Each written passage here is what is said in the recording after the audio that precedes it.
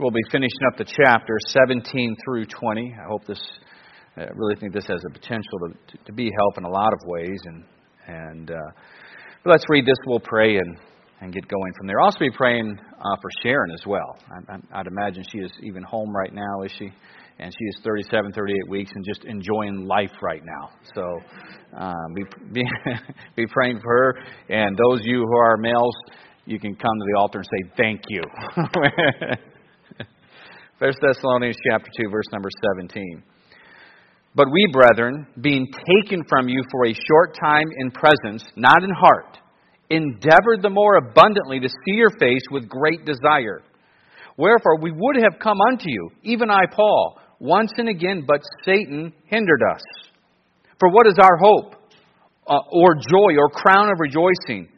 Are not even ye in the presence of our Lord Jesus Christ at His coming?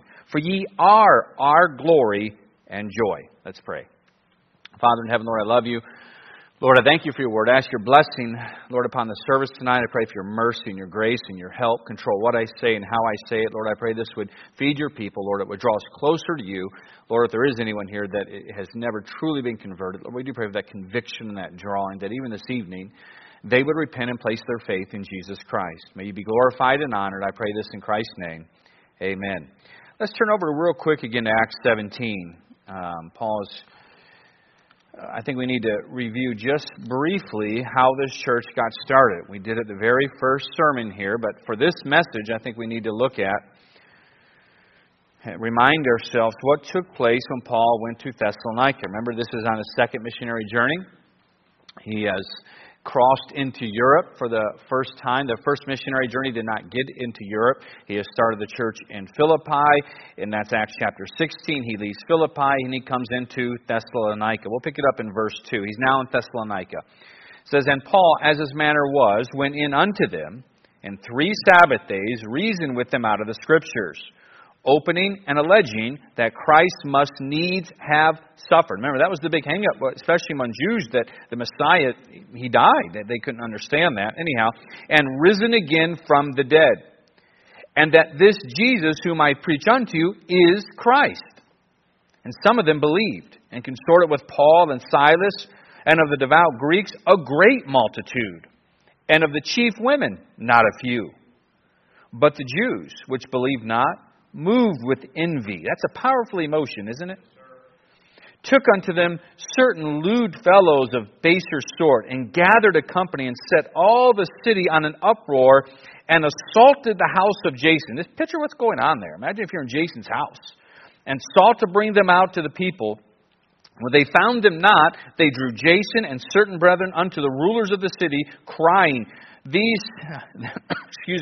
that have turned the world upside down are come hither also, whom Jason hath received. Jason was a leader in the community, of course, even with the synagogue. Whom Jason hath received, and these all do contrary to the decrees of Caesar, saying that there is another king, one Jesus. And they troubled the people and the rulers of the city when they heard these things. When they had taken security of Jason and of the others, they let them go. So here's what took place, what we just read when this church got started. It started with battles, immediately. From the very birth of this church, Paul goes in as he did. He's preaching in the synagogues. Many of the Greeks turned to Christ, believing what he said, that Jesus Christ was, in fact, the answer, the Son of God, the Messiah who we need to save us. And so there were people being converted, but of course the Jews who did not believe, they decide to try and stop Paul. They go and they get this, basically a bunch of criminals together to come and cause a riot. They decide they're going to get Paul. They hear about it, so Paul escapes. Paul goes down to Berea, so he gets out. Him and Silas, Timothy, they get out of Dodge there, and they head over to Berea. And anyhow, by the time they get there, they draw them all out. They bring them before the rulers of the city, and an agreement is made. So that, and it appears that the agreement is made. I'll talk about this more in a little bit, based on Paul. What he says here in this chapter was that Jason gave security of his own life if guaranteeing them that Paul would not return. And so again, we see this church starting off. There's great trials, great opposition to it. We saw a couple weeks ago, last time, with the last message we were in, the suffering grew so much for this church that Paul compared it to the suffering of the churches in Judea. And that it was also of their own country, of the Gentiles there, those in Thessalonica that were also persecuting them. So so when Paul left, he had great concern for this church. You know, you could just see it, humanly speaking, in his mind. He probably wondered how they're going to survive this. He's hearing of the persecution that's coming, how difficult it is, and he has a great desire to see them. He certainly wants to know, you're on my mind, you're on my heart, I haven't forgotten you. But he can't get there. And so our text does show much of his heart for this church and for his people. Paul loved people. He was a tremendous example of that. He cared for those that he worked with deeply. And in our text, we're going to look at today three things. We're going to see Paul restrained, the restrainer, and then Paul rejoicing. The truth is, when it comes to the Christian life, when you decide that you're going to serve God, when you decide, I want to do what's right, and you begin that path, there's going to be resistance. It's going to come up. Just mark it down. Every single time there's going to be resistance. As a teenager, when I got serious, boy, did the resistance hit. My parents were divorced, but my dad just threw a fit. Just could not believe what had happened. Now, he'd talk with me. You've been brainwashed. He'd pick me up and try and convince me out of it. At the same time, I'm trying to convince him of the gospel. So we were going back and forth. But then he had me removed from church. The church doesn't get him out. Take him to another church. That lasted not too long. I don't really remember even. A month or two, maybe 3 months at the most. And I was able to go back to the church I was actually a member of. But resistance certainly hit. Many times I think of those who maybe have been struggling with the Christian life or have been in a backslidden condition, maybe the majority of the time, or have went through a time where they've been, just struggling with their Christian walk, but they decide one day they're going to get right. There's not a time that this isn't true that I don't think of them greatly and start to pray. Because I know. That they have the service, they come down, they want to do what's right. They're not being a hypocrite with it. They mean business. They want to do what's right. They want to make it right. But the fact is, you know what happens? Monday morning comes. And all of a sudden, they find it's a battle. That there's a restrainer. There's a hinderer. There's something thwarting the efforts to move forward in the Christian life. There's a very real adversary who definitely tries to hinder and thwart those who are trying to please God. Paul was well aware of this. Paul knew when he left, he knew that church is going to face more battles. It concerned him. And just like us, we will face resistance in the Christian life. It is a fight. It is a battle. That's why the Apostle Paul says, I die daily. That's why he wrote in chapter 7, even speaking to those who, I was dealing with those who desire to do right, but then they struggle with it. The resistance comes. I think of Romans 7, the good that I would, I do not, yet the evil that I would not, that I do. There's a resistor. We face resistance. Yet with Paul here, we almost have we have sort of an outline of what he did when he was resisted. And at the same time, the guy's still able to rejoice. So much we can learn from his life. So let's dive into this. First off, restrained. Paul is restrained. He's hindered. Let me get back to... He said in verse 17, But we, brethren, being taken from you for a short time in presence, not in heart, endeavored the more abundantly to see your face with great desire.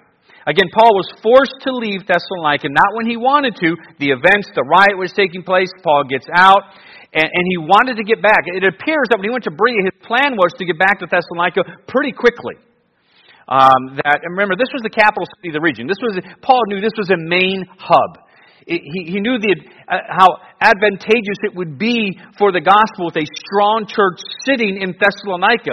So by putting together the first two chapters here with what happened on Acts chapter 17, Paul wanted to get back to them quickly, but it didn't happen. Probably because the agreement that was made was that Jason gave his own life assuring that Paul would not return. And so that hindered Paul from coming back. And Paul, of course, wanted them to know, listen, he wants them to know, listen, I'm trying to get back. I want to get back there. Paul does eventually make it back to Thessalonica, but it's 5 years later. It's on his third missionary journey. That's when Paul gets back there. You have to go to Acts chapter 20 for that. So Paul was hindered, he's restrained.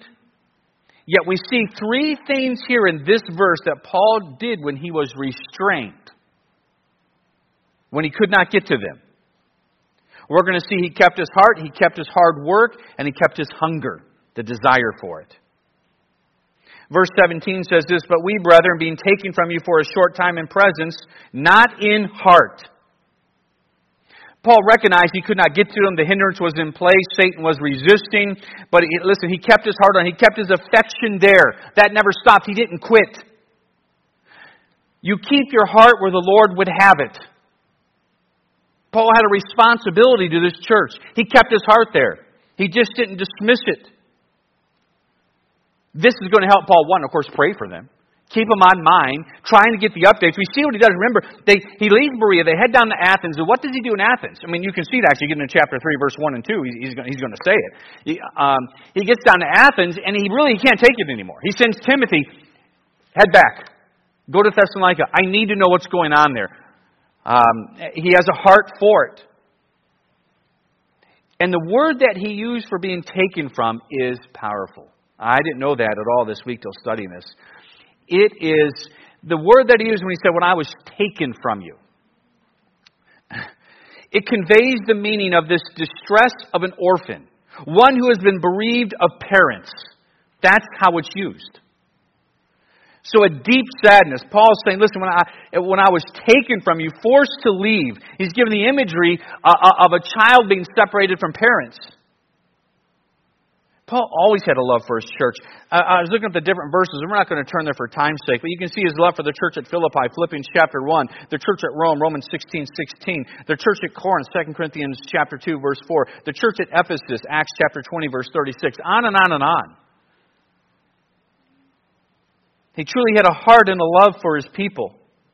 Remember, I know it's been a few weeks, so you might not, but this was being challenged.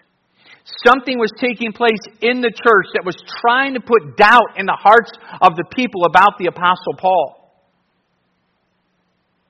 That's one way the devil always works. Tries to sow those seeds as words and different things come in, trying to sow doubt. That was happening about Paul. He doesn't really care. Remember, he dealt with that as he comes into chapter 2. That's what he's dealing with. And he's writing this in response. But Paul kept his heart. Remember, he talks, which book is it? Philippians? I can't remember now. Where he deals with, it's in 2 Corinthians, how the care of the churches that is on him. I mean, that was a genuine burden. He was listing that when he's going through everything, all the deep trials and suffering that he's gone through. And he finishes with that one, of the burden and the care of the churches that's on him. You can see it here. You can see when he's going to bed at night after he left Thessalonica, wondering what's happening there. He knew they were under great opposition. So he kept his heart there. He said, I'm absent in body, I know, but my heart is still with you. And then he kept his hard work as well. He endeavored. He didn't quit. He worked at trying to get to see them. And he did what he could, didn't he? Just like when he gets to Athens, he couldn't take it anymore. Timothy, head to Thessalonica. Head up there. Paul wanted to go himself, but he endeavored. That's one of many really good terms to describe Paul's life, endeavoring. Paul was not lazy when it came to ministry. He was willing to work. He wasn't looking for reasons not to go. He was trying to find the best way, any way that he could get there. And in all this, and we're going to get to this, why the Lord allowed the hindrances to come in and all that stuff before we finish here tonight. But in all this, what I love about Paul is he always allowed the Lord to guide. He did. And we'll see that as we develop this out. So, when he was restrained, he kept his heart, he kept his hard work, and he kept his hunger, thirdly here. Notice what he says. Endeavoring the more abundantly to see your face with great desire. He kept his hunger. That desire was strong. He kept his hunger to see them. And the word there, desire, is very strong. When translated in English, there's different words, Greek words that are behind it. This one is a really strong one. At times even used for lust. Again, he's able to do this because it's where his heart was. He kept his heart there. And we see this really with church after church after church that Paul starts, where his hunger and his desire for them, he kept it in place. But what we see there, as I get to the main part of this point, was Paul was restrained. He was hindered. As he says in verse 18, wherefore we would have come unto you, even I, Paul, once and again, but Satan hindered us. He was restrained. He was hindered. Again, think about this. When Paul began his second missionary journey, he wasn't quite sure of the route that he was going to take. You know, he's in Asia Minor, but what hindered him there? Does anybody remember? What hindered him? The Holy Ghost did. Remember that? Wouldn't let him. Here, who's hindering him from getting to Thessalonica? Satan. The man knew the difference. The man knew the difference at who was doing the hindering. He could tell. He knew this was clearly of Satan that was hindering him from getting to Thessalonica. He knew the difference between the two. And the fact is, Satan does hinder. He does try and restrain the work of God. He does his best to hurt the work of God any way he can. I mean, his name means adversary. That's what it means. That word alone is used 36 times in the New Testament. 12 different names are used altogether. Beelzebub, devil, great dragon, old serpent, tempter, evil one, enemy, ruler of this world, prince and power of the air, God of this world. And one thing we always see him present at, this is interesting too, he's always attacking local churches. Constantly. Matter of fact, if we have appearances of him where he's involved himself, it's interesting. It's always dealing with the church. Church of Jerusalem, Acts chapter 5, with Ananias and Sapphira. Church in Smyrna, Revelation. This is where Satan is mentioned specifically.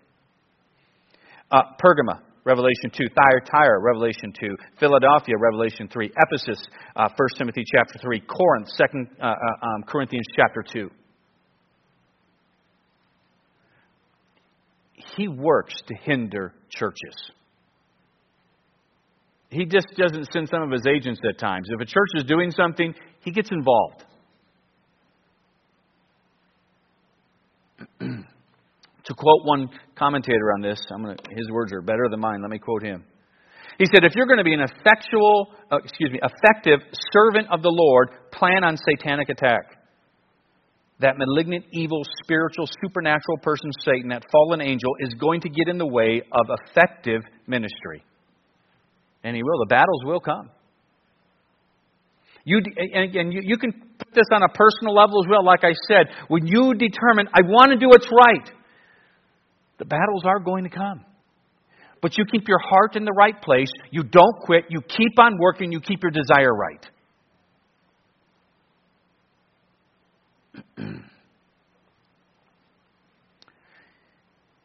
Churches, as we see in Scripture, are a major target for him. But it's not just the churches that we see. It's the leadership in the churches that he goes after. I mean, it's one reason why you see the requirement for a pastor, he can't be novice to fall into the snare, the trap of the devil. Because the Lord knows he's going to be setting traps.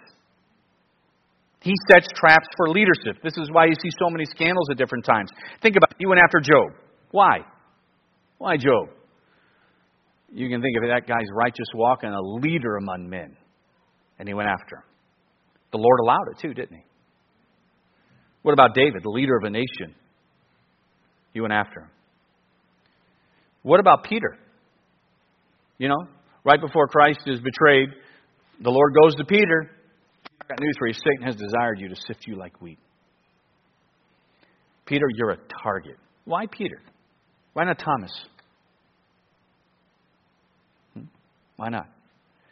Peter was a leader. If he affects Peter, he affects others. How about Paul? Oh, you can see him always going after Paul. Over and over and over again.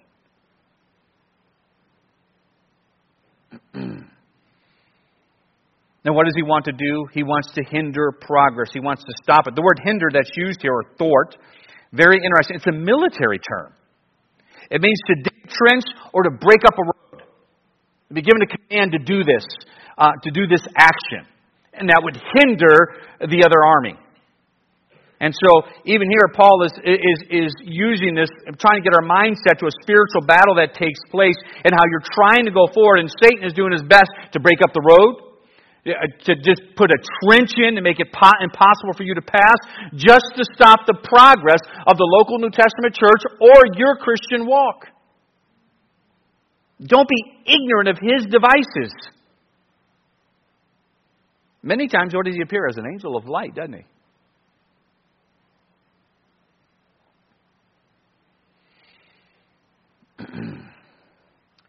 Now, we have to remember this, though.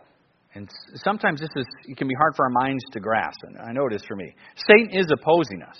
He does work to hinder. We see it here. He's hindering the Apostle Paul.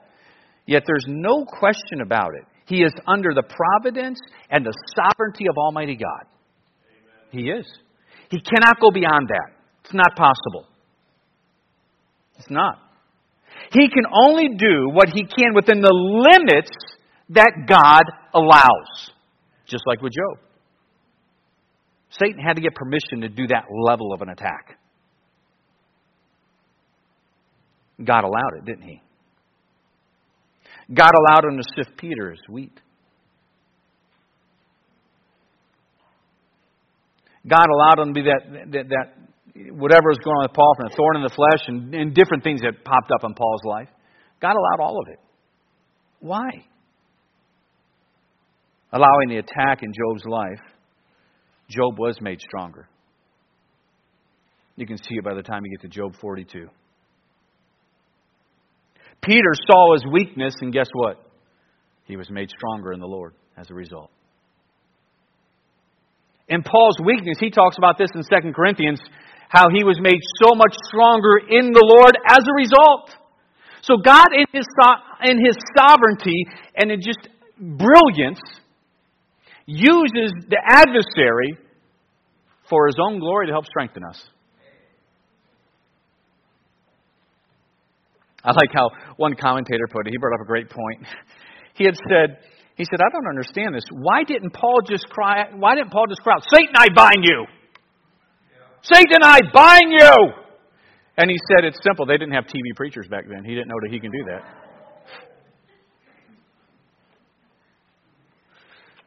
Those TV preachers could have helped the Apostle Paul. He really did need them.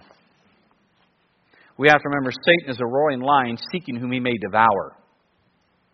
He must be resisted with steadfastness, the Bible says. So that brings me, even though I've been talking about him, to the second point here, the restrainer himself, Satan. I'll give you a couple things here. The last point, don't worry, that one is about 2 minutes long. I don't like talking about joy. It's the one I'm rejoicing. Who wants to talk about that? Did Roy say, yeah, that's...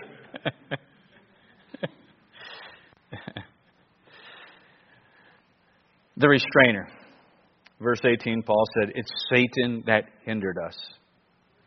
I think you need to understand some of the things the devil wants to do to you. I'm going to give a couple of D's here. I'm going to go through them quickly. Know this, the devil wants to distract you. We see that when he tempted the Lord Jesus Christ in Matthew chapter 4. In particular, the temptation where he's trying to get him to bow down and worship him. He distracted him. He said, listen, he puts him on the pinnacle. Look at all this I'm going to give you. He's trying to distract him from why he was there. He's trying to tell him, I've got an easier road for you to go. You don't have to go the road you want. I can make it happen so you don't have to. Of course, that's all deceit and everything else mixed in that. What he wants to do is distract you from whatever God's purpose is in your life. He can use many different things to accomplish that. Don't be foolish and don't be unwise with the devil's distractions. He can use a lot of things. He can use your friends, he can use jobs, he can use money, you name it. He can use several things to distract you from what God has for you. Not only does he want to distract, he wants to deceive you. John 8:44, the father of lies. 2 Corinthians chapter 11 is where he deals with him as an angel of light. That's to me what he's to be feared as most. Because he is a master at getting you to do wrong and you think you're right. He's amazing. He's a master at it. I mean, think in the back in the Garden of Eden when he deceived Eve. I mean, she knew what was wrong, but he was able to get her to a place just by manipulative words. No, you actually need this. This is a good thing.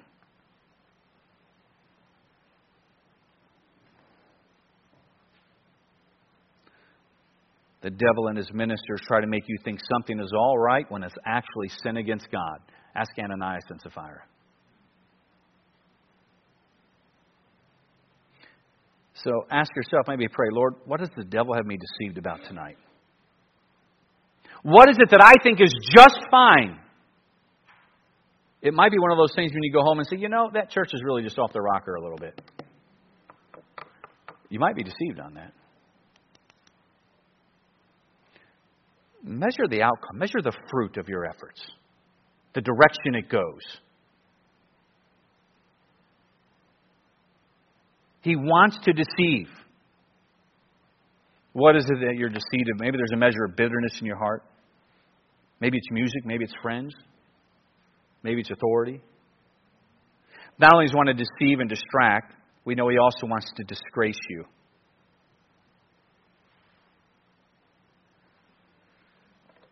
I can even tie it in with the church of Thessalonica. This one, chapter 3. Let me read down here a little bit. Verse 5. For this cause, when I could no longer forbear, I sent to know your faith. He's talking when he sent Timothy. Lest by some means the tempter have tempted you, and our labor be in vain. He knew he knew what the devil's tools were, what he's going to try and do. He knows he likes to bring disgrace to make where God has been working of no effect, of no effort, to ruin it, to ruin your testimony. So that others, when they look at you with disgrace instead of respect. Not only does he want to disgrace, deceive, and distract, boy, he's a master at this. He wants to depress you. Just get your mind. You can think about this getting in Ephesians chapter 6. His battlefield is there. He likes to work and hold that down, and it's like this oppression that he wants to hold down. Because now your thoughts are clouded. It just feels horrible as well. Miserable. He works to depress. Listen, it's not a coincidence that as our nation is pulling farther and farther away from God, the amount of people that struggle with depression.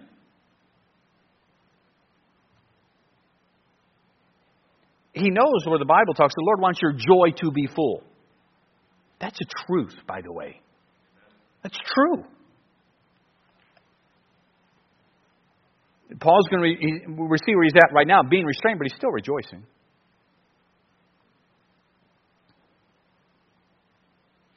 There's no doubt Satan works hard to try and attempt to get God's children to be depressed.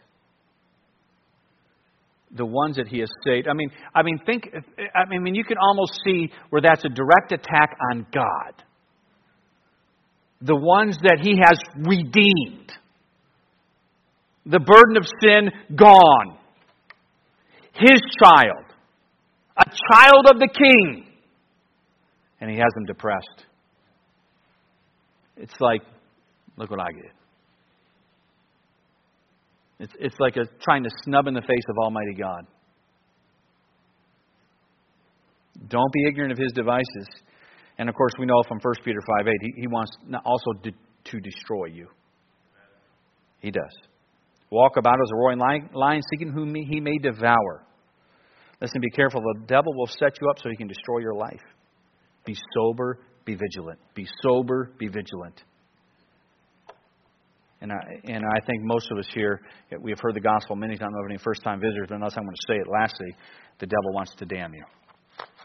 He would love to keep you blinded, take you straight into hell. Last point here, and I'll cover this one very quickly. Verse 19 and 20.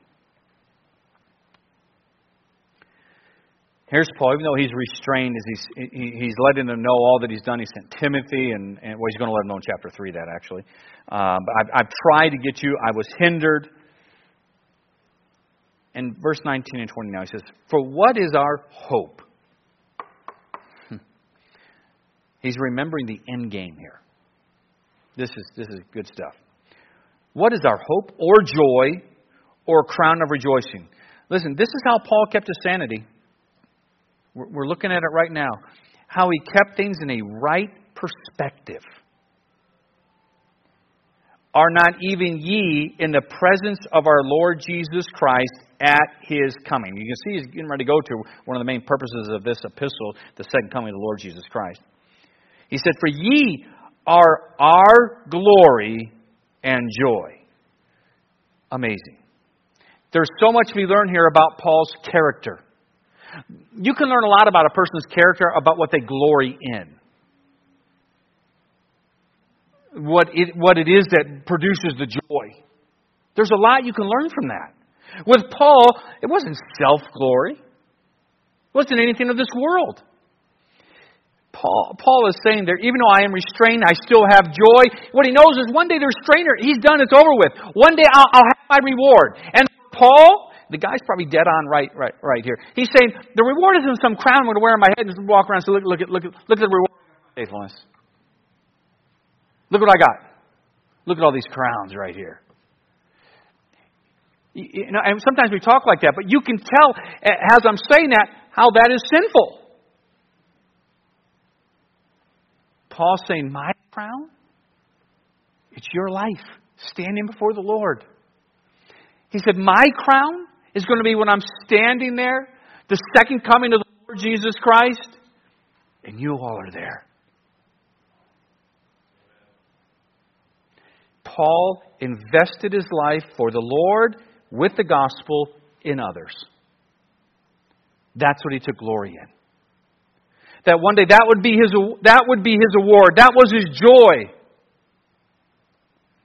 Again, he's not thinking, I can't wait to get to heaven and get all my crowns.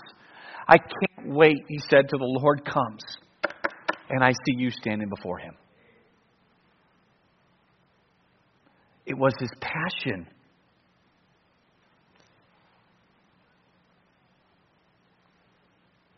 And I was thinking about this. I'll close with you. Think about this.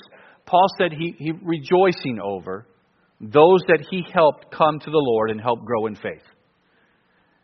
Since this time, I personally don't think there's one saved person who Paul has not had an effect in their salvation and their growth. Guy's going to do a lot of rejoicing when we get to heaven. He's going to do. I mean, the Lord used him to pen these books in. The example He gives us, His faithfulness, besides getting the foundation set for the gospel to go into all the world through His efforts on missionary journeys. So even though he was restrained, Paul still could rejoice. He knew how it all ended. He knew there's a sovereign God still in control, and he allowed the Lord to control it. Just like when he got to Athens. Think of what he did. Is it still in place if I go up there? Are they going to take are they going to take Jason's life, or are they going to put him in prison? Yes, it's still there. Timothy, go. I can't wait. Head up there. Let me know what's happening. I need to know. I mean, you think how weak communication was. It was on his mind. It was on his heart. It's where his passion was. So even though when he was restrained, he kept his heart right. He still stayed with hard work. He endeavored. Still keeping his desire, the hunger for what God had given him to do. He knew the enemy, but he knew, and he could still rejoice because he knew how it all ended. We were here for such a short time. Isn't it amazing how fast time goes? I mean, it is.